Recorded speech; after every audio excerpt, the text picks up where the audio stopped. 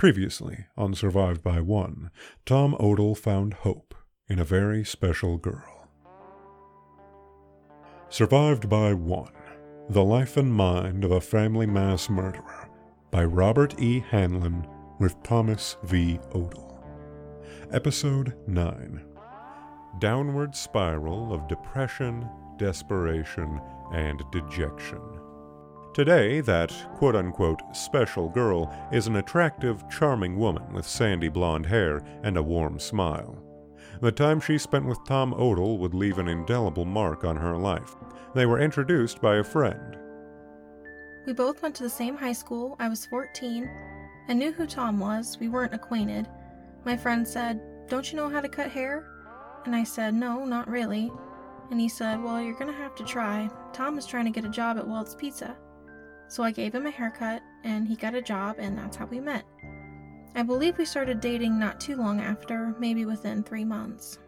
Her strongest memory of Carolyn Odell was of a time when she was in the Odell house, and Carolyn was not. There was a basket of fruit on the kitchen table. I picked up an orange, and Tom turned white. He said, "Oh my God, don't eat that." I just looked at him like, "Is it wax? Why?" He said, "My mom will kill me.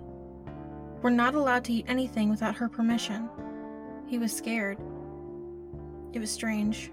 I put it down. I'll never forget having that impression of her.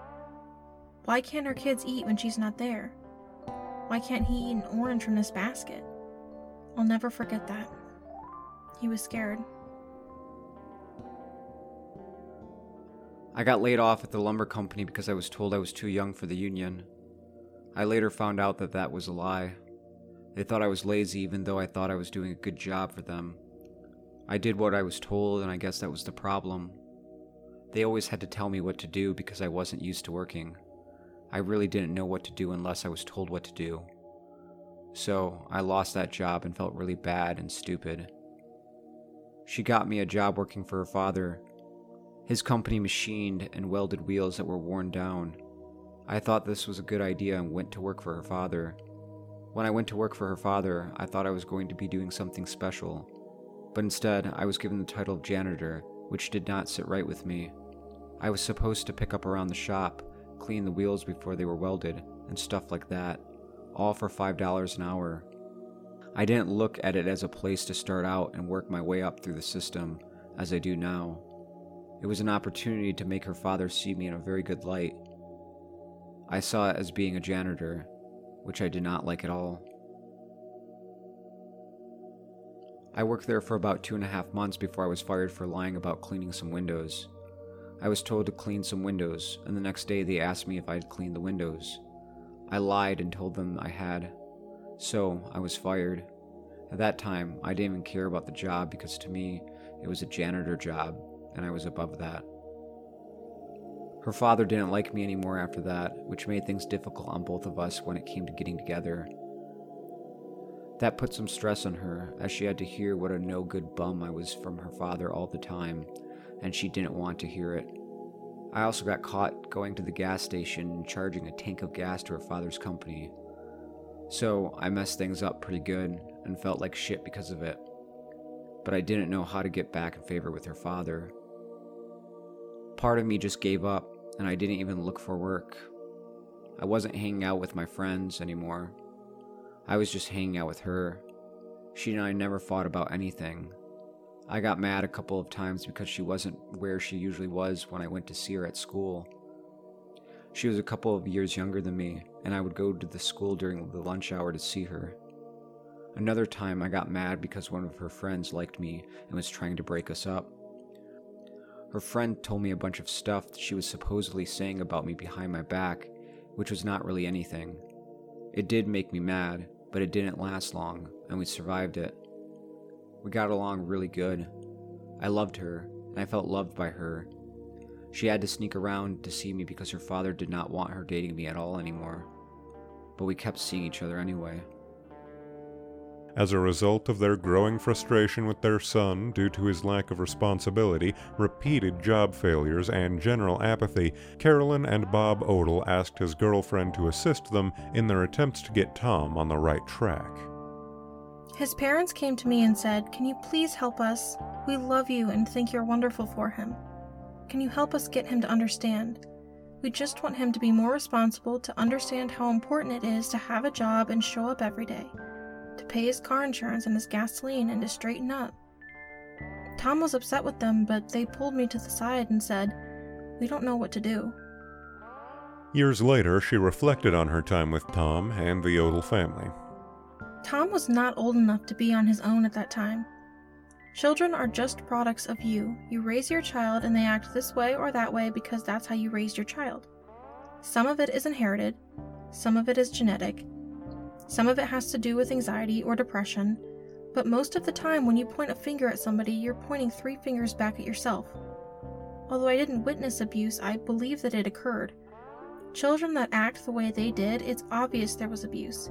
I would come over and the kids would just attack me. They loved me to death. Robin would say that she wanted to grow up and be pretty just like me. I always talked to the kids. I didn't just walk in the house and ignore them. I'd sit down when we'd go outside. As a matter of fact, on the day of the murders, I called his house to talk to his mother to see what the children wanted for Christmas that year. I was going to do some early shopping, but nobody answered the phone.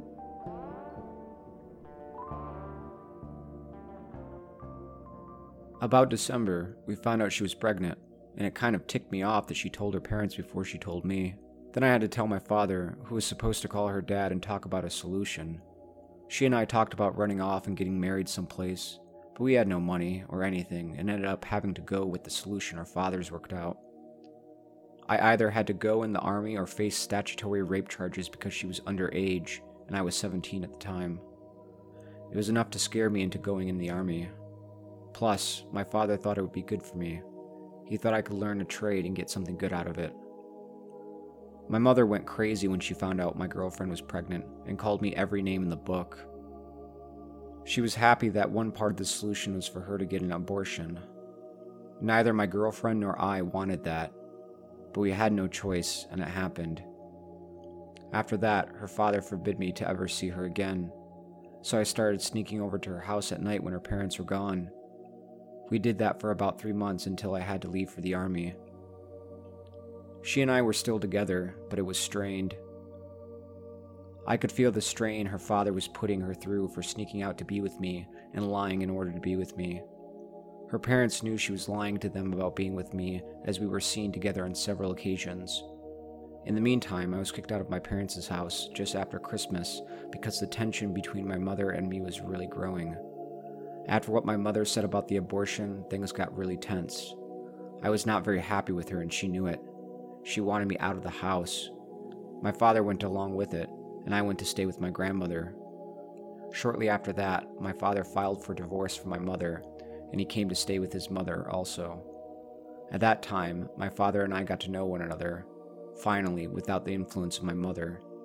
We worked out a lot of stuff, and we talked a lot about different things, like what I had been through with her and everything else.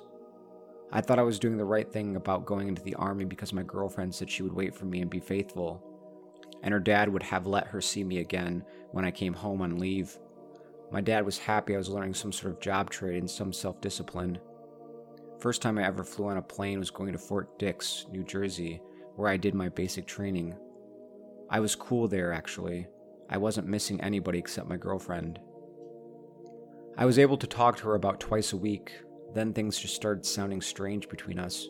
She started telling me how much she missed me and that she wanted me to come home. So I started asking questions about how to get discharged and went through the motions, and out of the army I came. But while I was there, I was cool. I mean, I didn't want to come out because I didn't like it or couldn't hack it.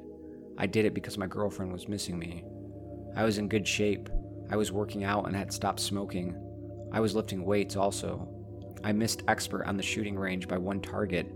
I was involved in doing what I thought was great. I had signed up to become a diesel mechanic after basic training.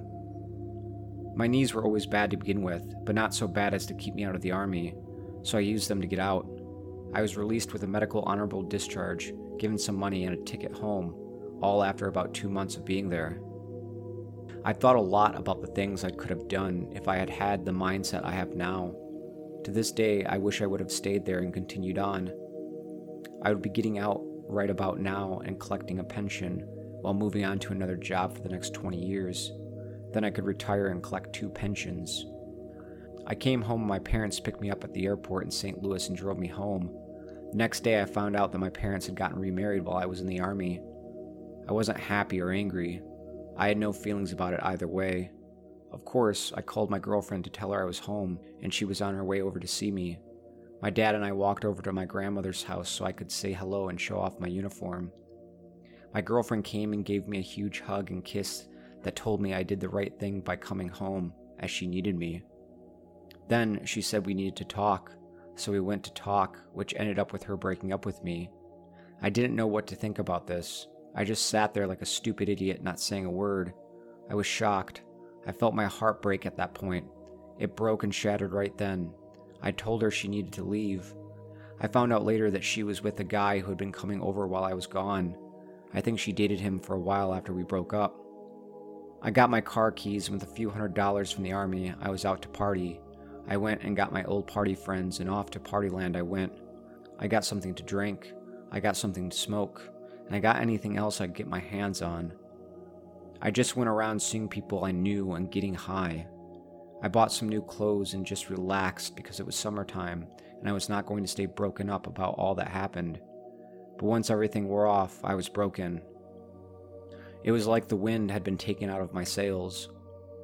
While I was in the Army, my mom had my dog put to sleep because she didn't want to take care of it. Everything was just really screwed up for me from then on out. I was really dead inside. I went back to doing whatever drug was available. I was like that from the time I woke up until I went to sleep or I passed out. I didn't care which came first. I was told I had overdosed a few times because I didn't know when to stop or didn't care if I ever did stop. For money, my friends and I were breaking into local factories and homes, especially the homes of people who sold drugs, because I was after their drugs. I was after the drugs they were selling. I sold enough to keep some pocket change, but I was doing everything I took. It became well known that I always had drugs. I was getting shot at sometimes, and they even tried to rob me a few times. But I always had luck in getting away. I even started carrying around this .25 automatic. I stole it out of a car one night. I had a guy pull a gun on me, right in my face, and pulled the trigger, but it hit the tree next to me instead. I don't know how in the hell he missed me because that barrel was pointing right at me. I wasn't scared though. That is the thing I do not get. I was not scared at all. I was almost hoping I would die to end the life that my mother had always told me was worthless anyway. Maybe my parents sensed I was going nowhere and I was kicked out of the house again. I went to stay with my grandmother. I needed some quick cash and ended up taking some money out of her purse. After that, my grandmother didn't trust me. Plus, I was always coming in high or drunk because I didn't care one way or another. My grandmother could not take it, I guess, and my parents came to take me back home and hopefully get me straightened out. But I didn't straighten out. I even wrote a suicide note to my former girlfriend that I never mailed because I shot a hole in the ceiling while I was playing Russian roulette. My dad took the gun away, and we never spoke about it, but I was asked to leave again. So I went to Kentucky where I knew this guy from the Army who faked his way out of the Army also. His name is Clay, and I stayed with him for a while until I could get on my feet. I got a job working for this renovation company. I was making about $5 an hour, plus all the overtime I wanted. I had stopped doing drugs for the most part only because I didn't know anyone there like I did at home. I was drinking like a fish though. I was drinking every night and I'd hooked up with this really cute girl who liked hard drugs, just like me. I never missed work, and at night I was on the town. I was even going to strip clubs, and the girl was always with me. I think her name was Lisa. I was just getting up, going to work, doing my little drug scene or drinking, and having sex with Lisa. I was there for a couple months or so. Then, his parents asked me to leave. I think Clay was stealing money from his mother and then blamed me for it. But I couldn't say anything about it, so I took the ticket back home and of course told Lisa goodbye after trying to convince her to come back with me. But she couldn't leave. So I gave Clay a very dirty look as he dropped me off at the bus station because he knew then that I knew what was going on. I had seen him taking some money, but I never thought anything of it until I was asked to leave. I was really pissed at how they did me there in Kentucky. For once, I was doing something I enjoyed and was good at. It wasn't like anyone could say I was lazy or didn't know what to do or had to be trained, as I knew everything about renovation. I had no intention of going back home, but I was left with no choice once again. I stayed with my grandmother again for a little while. I really had the same attitude as before, and I was with the same people before I left, getting high. This time I even took a couple of my grandmother's checks from her checkbook and wrote them out to myself, totaling about $175. I really hadn't planned on being around too much longer, as suicide was becoming the avenue I was going to take. I was just tired of everything going on around me. But needless to say, I was not able to go through with the suicide and was caught for the checks I wrote. My grandmother didn't press charges, but she made me go get my GED, which I did without any problems. I never studied for the test or anything. I just walked in off the street and took the test. I passed it and got my GED. I really didn't feel any different after that, but I guess my parents were proud that I was at least able to get a GED. After that, I was invited back home with a huge speech that we should stick together. So I moved back home. But after 1 week of me really trying to get along with everyone, I was once again asked to leave. And I was told that I could not go to either of my grandparents' homes or other relatives. If I did, they would call the police and have me arrested. That time, I believed them. So that night I slept in the park, but I got tired of that and found an empty house, broke into it, and spent the night in the house. The next day I went home to speak with my dad about the whole thing. I ended up being able to stay there another few days until I could get a plan together of where I should go and so forth. However, I did no planning about where to go, how to get there, or what I was going to do afterwards. I just sat around and got high. I felt I was at my wit's end and that I should go ahead with the suicide, but I just couldn't push myself to do it. I just didn't know what to do about it. Then they set a deadline for me to be gone by Friday when my father went to work.